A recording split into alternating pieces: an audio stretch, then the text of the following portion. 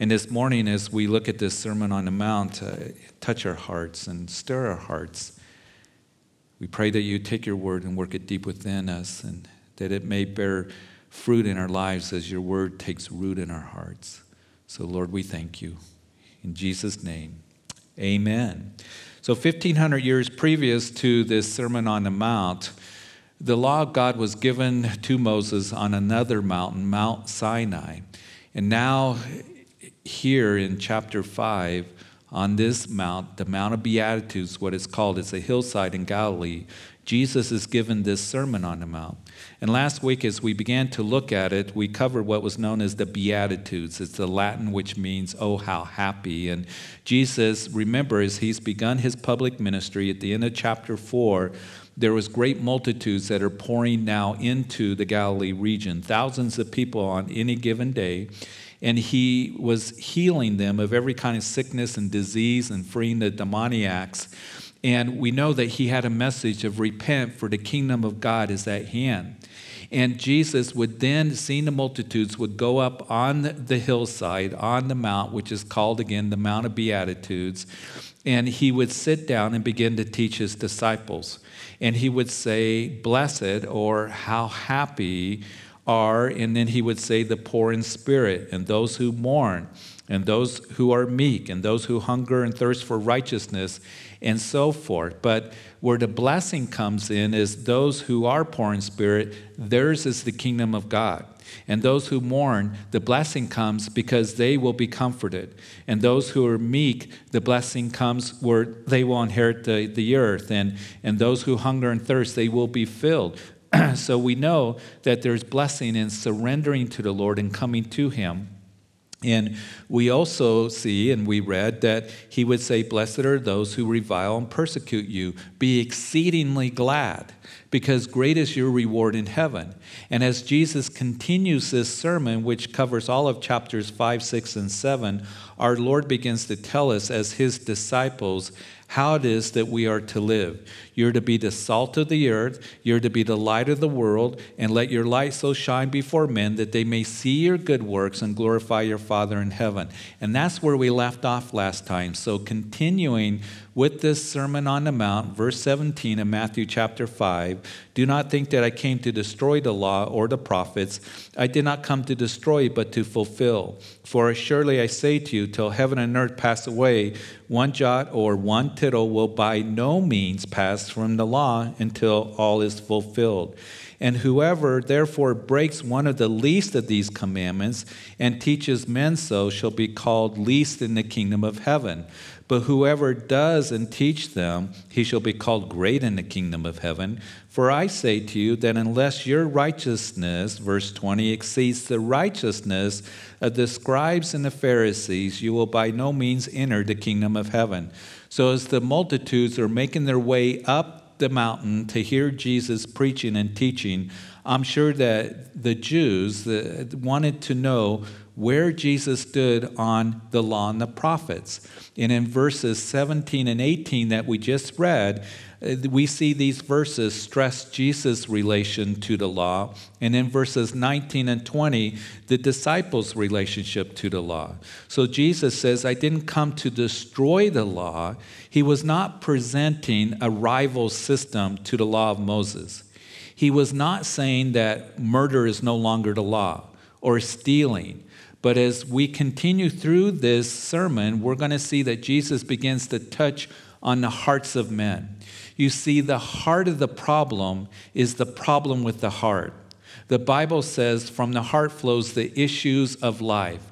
We read in Jeremiah just a few Wednesdays ago in chapter 17 that the heart of man is desperately wicked. So here he is saying, I came to fulfill the law, a true fulfillment of the law and the prophets.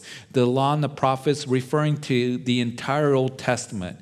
Now, as we continue through Matthew, we will see that religious group, the Pharisees. The Pharisees who are dedicated to being religious, to keeping of the law. And what they're going to do is they're going to accuse Jesus of breaking the law. And here Jesus says, I didn't come to destroy the law. I didn't come to break the law, but I came to fulfill the law. Jesus making that proclamation that he fulfills the law, he did it by, first of all, obeying it perfectly. He's the only one that has ever been born that lived a flawless, perfect life. And we remember that as his baptism that we saw in Matthew's gospel, that the voice of the Father was heard saying, "This is my Son in whom I am well pleased." Jesus lived his life in perfect submission to the Father, in obedience to the Father, in perfect harmony with the Father. He fulfills the prophets, and he would fulfill the prophets' prediction of the Messiah in his kingdom. Now, the apostle tells us, as most of us know, the Bible declares to us, when you read the book of Romans, when you read the book of Galatians, that we are all sinners. We fall short because we break the law. We can't be righteous in and of ourselves. We're all lawbreakers. Romans chapter 3, verse 10 declares that none is righteous, no, not one. And then in Romans chapter 7, verse 7, Paul writes, "What shall we say then? Is the law sin? Certainly not. On the contrary, I would not have known sin except through the law. I would have not known covetousness unless the law has said, 'You shall not covet.'" In other words, the law, written on the tablets of stone, made it very clear that I break the law. I covet. I want their position. I want their possessions. I want their fame. I want what they have. That is coveting. So Paul explains to us in Galatians that the law, there's nothing wrong with the law. The problem is with you and me. And the purpose of the law is to be a schoolmaster, that is a tutor, to drive us to the Savior, Jesus Christ, who fulfilled the law by keeping it perfectly. Jesus said, "I always do the things that please the Father." So I didn't come to destroy or to weaken the law or bring a rival system, but rather I fulfill it. He fulfills the law in his life, but I also believe that he fulfills the law in his death. Because the Bible declares to you and to me that the wages of sin is death. Romans chapter 6, verse 23. The Bible declares to you and to me, because of Adam's sin, sin and death has now come into the world, to all of us. The Bible declares that the soul that sins shall surely die.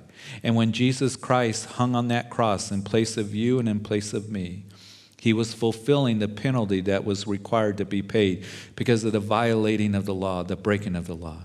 So I come not to destroy, but to fulfill. The way that he lived a perfect life. The price that he paid on the cross and dying in place of you and me and bearing our sins upon himself. But also, I suggest, continually, because the Lord lives in our hearts. He lives in our hearts that help us to do righteously.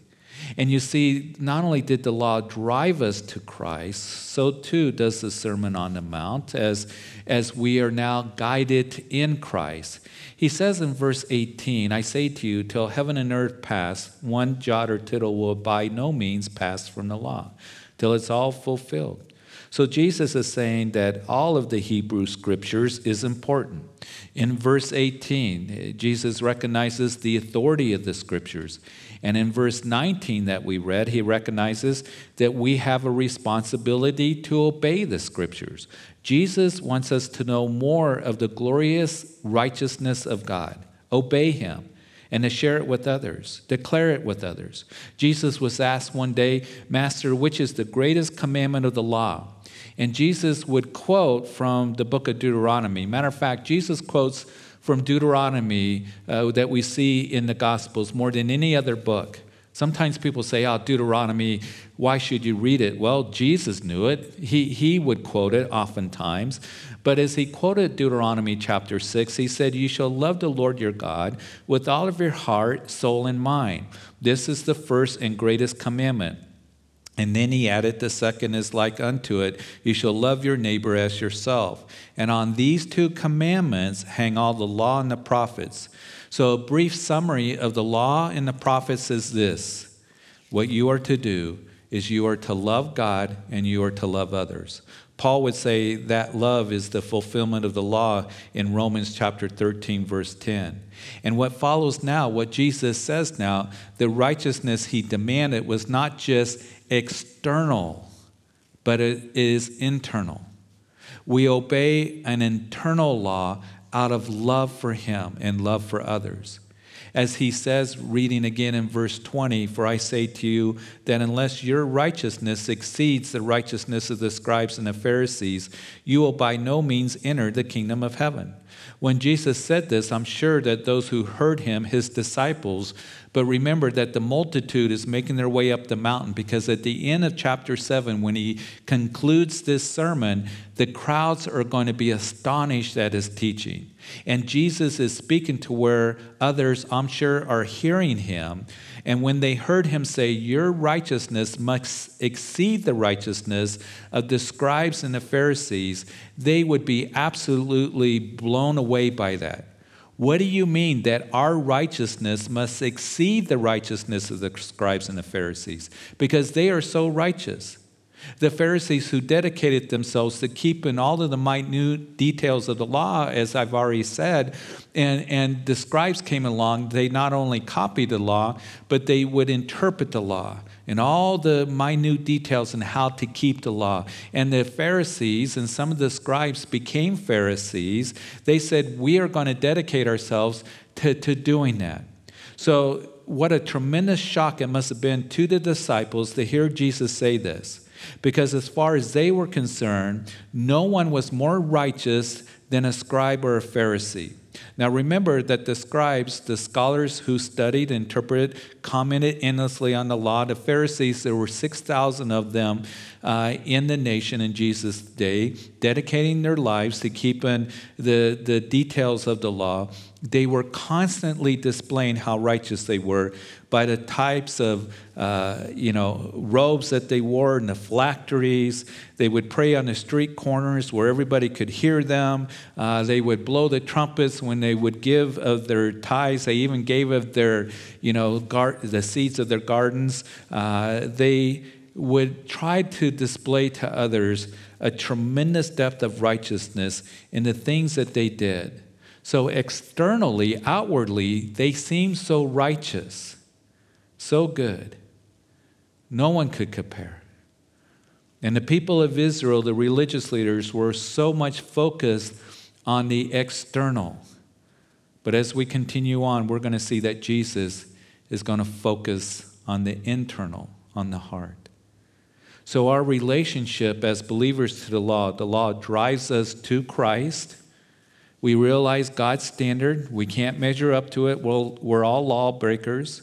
We need the Savior of the world, Jesus Christ.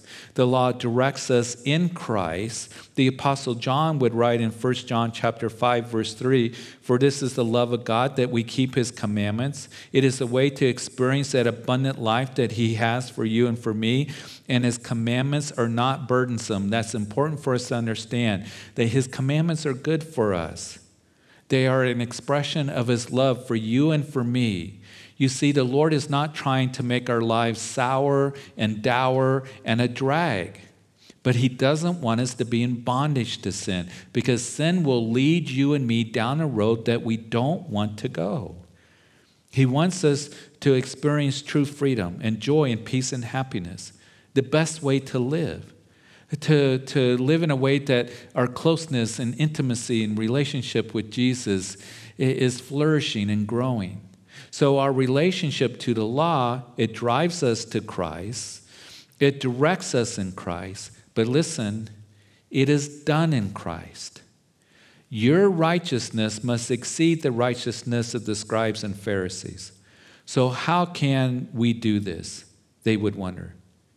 And we know that it is done through Christ dwelling in our hearts, through the work of the Holy Spirit.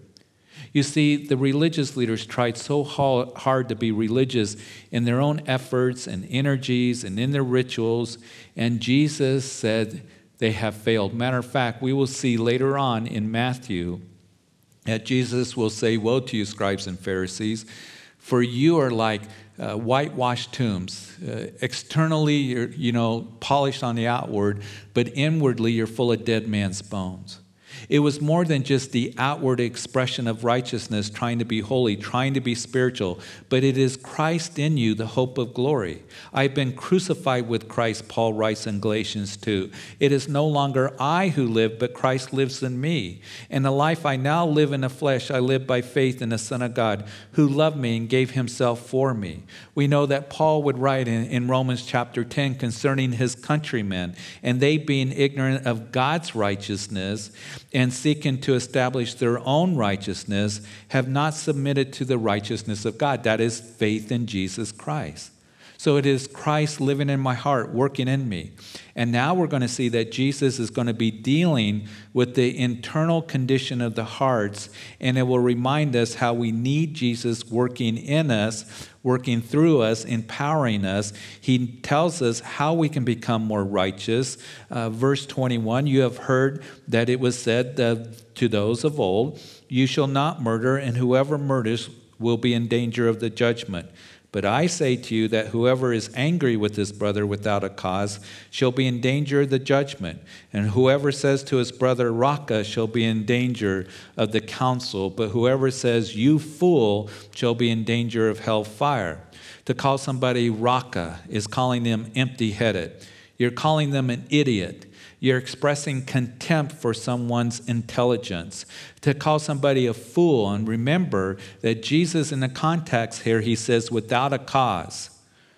Now, the Bible talks about the fool in Proverbs a lot and doesn't have anything positive to say about the one who's living foolishly, but you're calling them, an idiot. You're calling them in names. You're calling them a fool without a cause because it's character assassination. You're attacking their character. Your words are like a knife that is slicing through that person. You're angry at them. And John would write in 1 John chapter 3, verse 15, whoever hates his brother is a murderer, and you know that no murderer has eternal life abiding in him. So John emphasizing in his epistle that we're called to love, the love that God works in our hearts to keep us from hating our brother, being unforgiving and bitter, and calling them names. It shows a sinful heart. We continue in verse 23. Therefore, if you bring your gift to the altar and there remember that your brother has something against you, leave your gift there before the altar and go your way. First be reconciled to your brother and then come and offer your gift.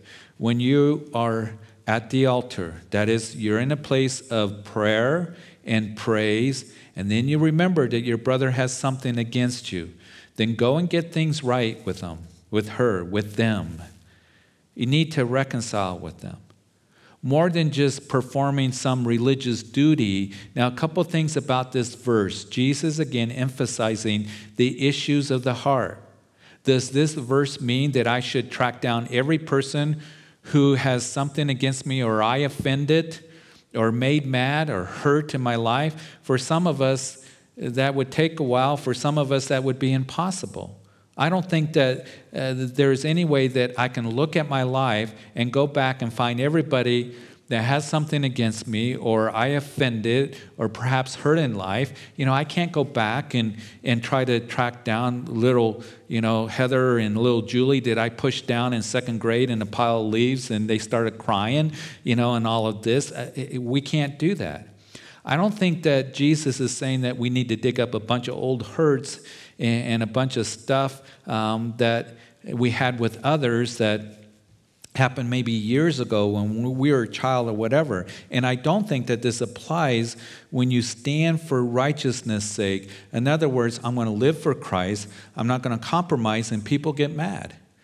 People get mad at you, or they're upset at you, and why don't you join us in going out and partying and all of this? The religious leaders were mad at Jesus. He didn't apologize for that. He stood for righteousness. He did what the Father wanted him to do. I think here's the key in applying this verse and understanding this verse. It's found where Jesus says, you bring your gift to the altar and then remember that your brother has something against you. In other words, you're in that place of prayer and devotion to the Lord, and the Lord begins to speak to you. Hey, this person, you offended. You need to get it right and extend yourself to that person. Then come back and extend yourself to me. But I don't think it's, you have to now track everyone down that you sin against. And if the Lord lays somebody on your heart that maybe years back that you did offend, then the Lord's speaking to you, do that. But we know that Jesus, he didn't, go to the religious leaders and try to make things right with them. He loved them. He reached out to them. He gave truth. But they ended up wanting to kill him. I think Jesus, remember, is being very practical here. You need to get things right with someone because you perhaps are angry at them or offended them or hurt them, said things to strike against them. You're resentful at them, or maybe perhaps that they're offended by you. The Lord's dealing with our hearts here. And agree with your adversary quickly, verse 25, while you're on the way with him, lest your adversary deliver you to the judge hand you over to the officer, and you be thrown into prison. And surely I say to you, you will by no means get out of there till you have paid the last penny. So today in our country, if you have something against someone, you sue them, you take them to court. The plaintiff is the person who's been offended. The defendant is the person who allegedly has done the offending. Now, in the legal system in Israel's day, remember, there's no police force. It was different. If you were the plaintiff, then you had to go and track down that defendant and bring your case before the judges. So Jesus is saying, when your adversary finds you and wants to take you before the judge, while you are on the way with him, then agree with him. That is, Jesus is saying, quickly settle the matter. Get it right. Do what is right. Because if it goes before the judge, you may be thrown in prison until you pay the last penny. But if you are in prison, you don't make any money. It is hard to pay it back, and you're going to be there for a long time. So the point that Jesus is making, if you don't settle things, you run away from it, you avoid it, you turn away from it, you had opportunity to deal with the situation or the individual, but you're choosing not to. Then what can happen is you become, in bondage to it, and the situation drags on, and then it's very difficult and more difficult to solve that situation. So Jesus is telling us to be very practical here, not just dealing with anger in our hearts, but also our hearts being humbled. Verse 27, you have heard that it was said to those of old, you shall not commit adultery, but I say to you that whoever looks at a woman to lust for her has already committed adultery with her in his heart. I say to you, Jesus speaking with authority, you look at another with lust, you're guilty of adultery. The desire of the heart constitutes guilt before the eyes of the Lord. The religious leaders would come along and say, I've never murdered anybody, I've never committed adultery. Jesus is saying, oh yeah? What's in your heart? What's in your heart? Externally you haven't, but what about your heart? Have you been angry with somebody without a cause? Have you lusted after another? Then you are guilty. In verse 29, if your right eye causes you to sin, pluck it out. Cast it from you. For it is more profitable for you that one of your members perish than for your whole body to be cast into hell. And if your right hand causes you to sin, cut it off and cast it from you. For it is more profitable for you that one of your members perish than for your whole body to be cast into hell. Now, let me tell you what Jesus is not telling us to do. He's not saying that if you sin with your eye, look at something or someone with lust, that you get a ballpoint pen and pluck your eye out. Or you sin with your hand, that you take a hatchet and cut off your hand.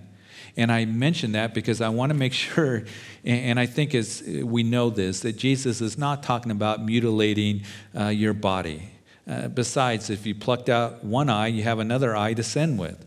If you chop off one hand, you still have another hand to sin with. What Jesus is saying to us, if there is sin in your life, then deal with it radically, seriously, directly, because it's destructive. And that is the attitude that we should have against sin. We should hate sin. We should not have a heart to sin, that we should look at sin and know that it breaks the heart of God. If you have a problem with lust, then deal with that, which causes you to sin. If you're pulling up things on the computer, on social media, on your, tablets, on your phones, it's so easily accessible. It's all around us. then you need to get rid of it. You need to deal with it. It's destroying people's lives. It's destroying our country, pornography, how easily accessible it is, and it's everywhere. It's even a big problem in the church. Jesus is saying that if there's things in your life, not only in what you're looking at, but activities that you're involved in, things and places that you're going that's leading you to be carnal, to be sin, deal with it radically, immediately. Don't let it continue. Because if you do, then it will eventually do you in and it will wipe you out. The ministry of Ezra in the Old Testament. Ezra, who came back to Jerusalem after the Babylonian captivity. In Ezra chapter 7, verse 10, it says that Ezra had prepared his heart to seek the law of the Lord and to do it, and to teach statutes and ordinances in Israel. Ezra, being a priest and a scribe, prepared his heart to seek the Lord. He was one that sought the Lord in prayer and fasting. And we see that displayed in his life as we do look at his life in the book of Ezra.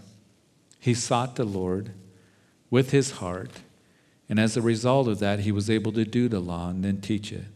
And that's what the Sermon on the Mount is showing us, that we seek the Lord with our hearts, then we will be able to deal with the anger and the bitterness towards someone else.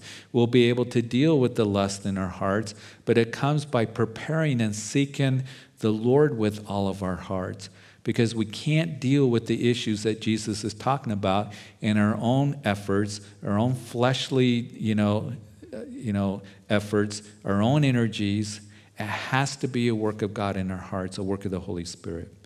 And then as we finish this morning, furthermore, it has been said, whoever divorces his wife, let him give her a certificate of divorce.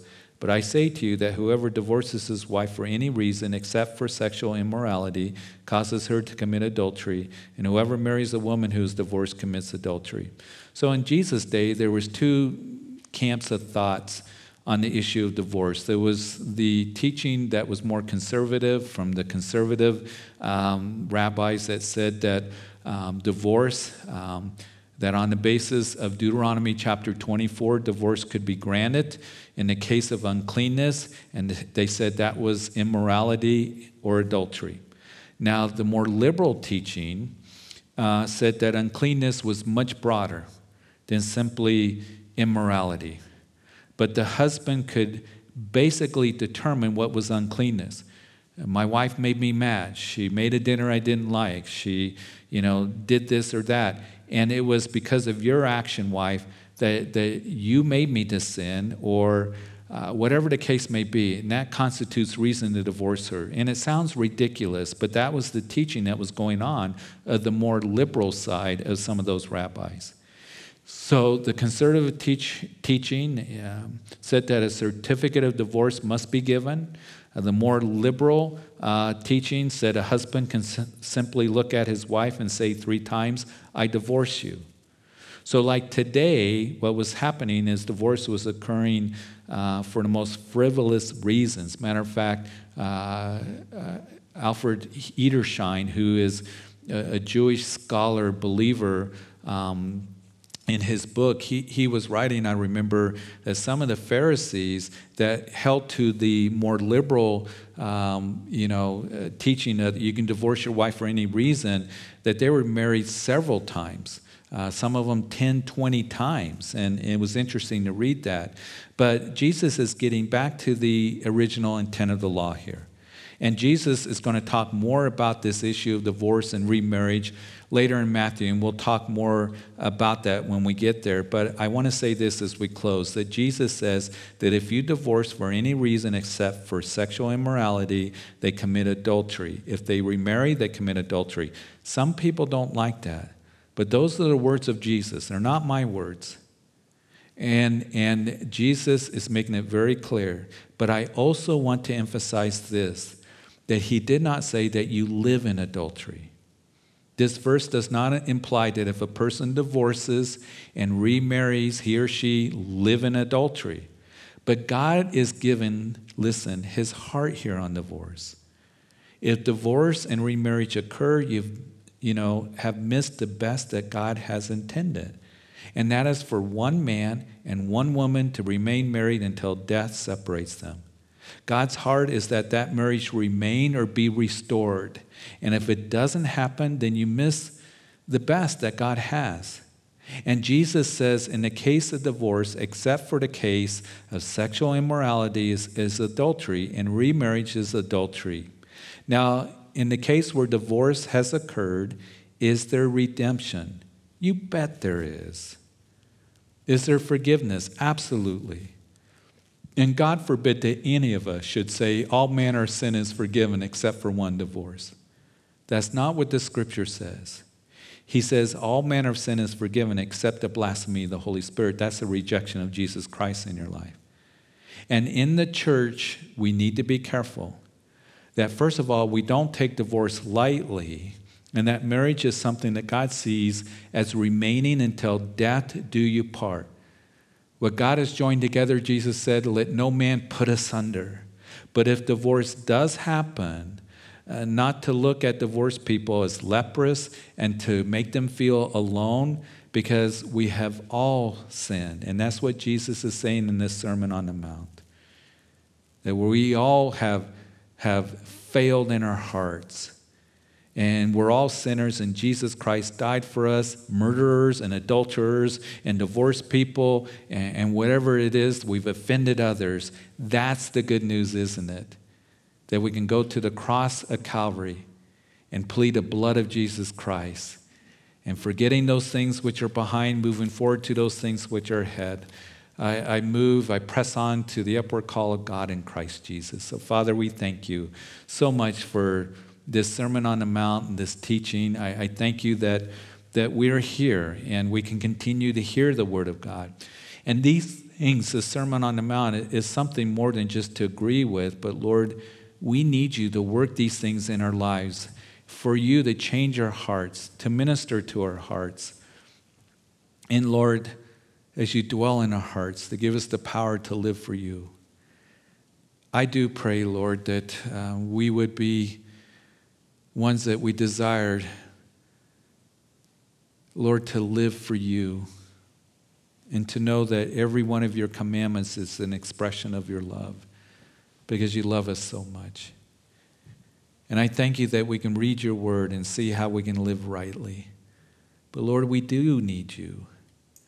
And I just pray for those who are listening right now that Lord, perhaps are struggling with sin and carnality, and maybe this situation over the last couple months, and there's more of a temptation to pull up things on the computer that shouldn't be, or carnal thoughts, or to be angry. Lord, to tempt to try to do things on our own. But Lord, that we would stay committed to you and surrender to you in every way. For a time for us to draw close to you.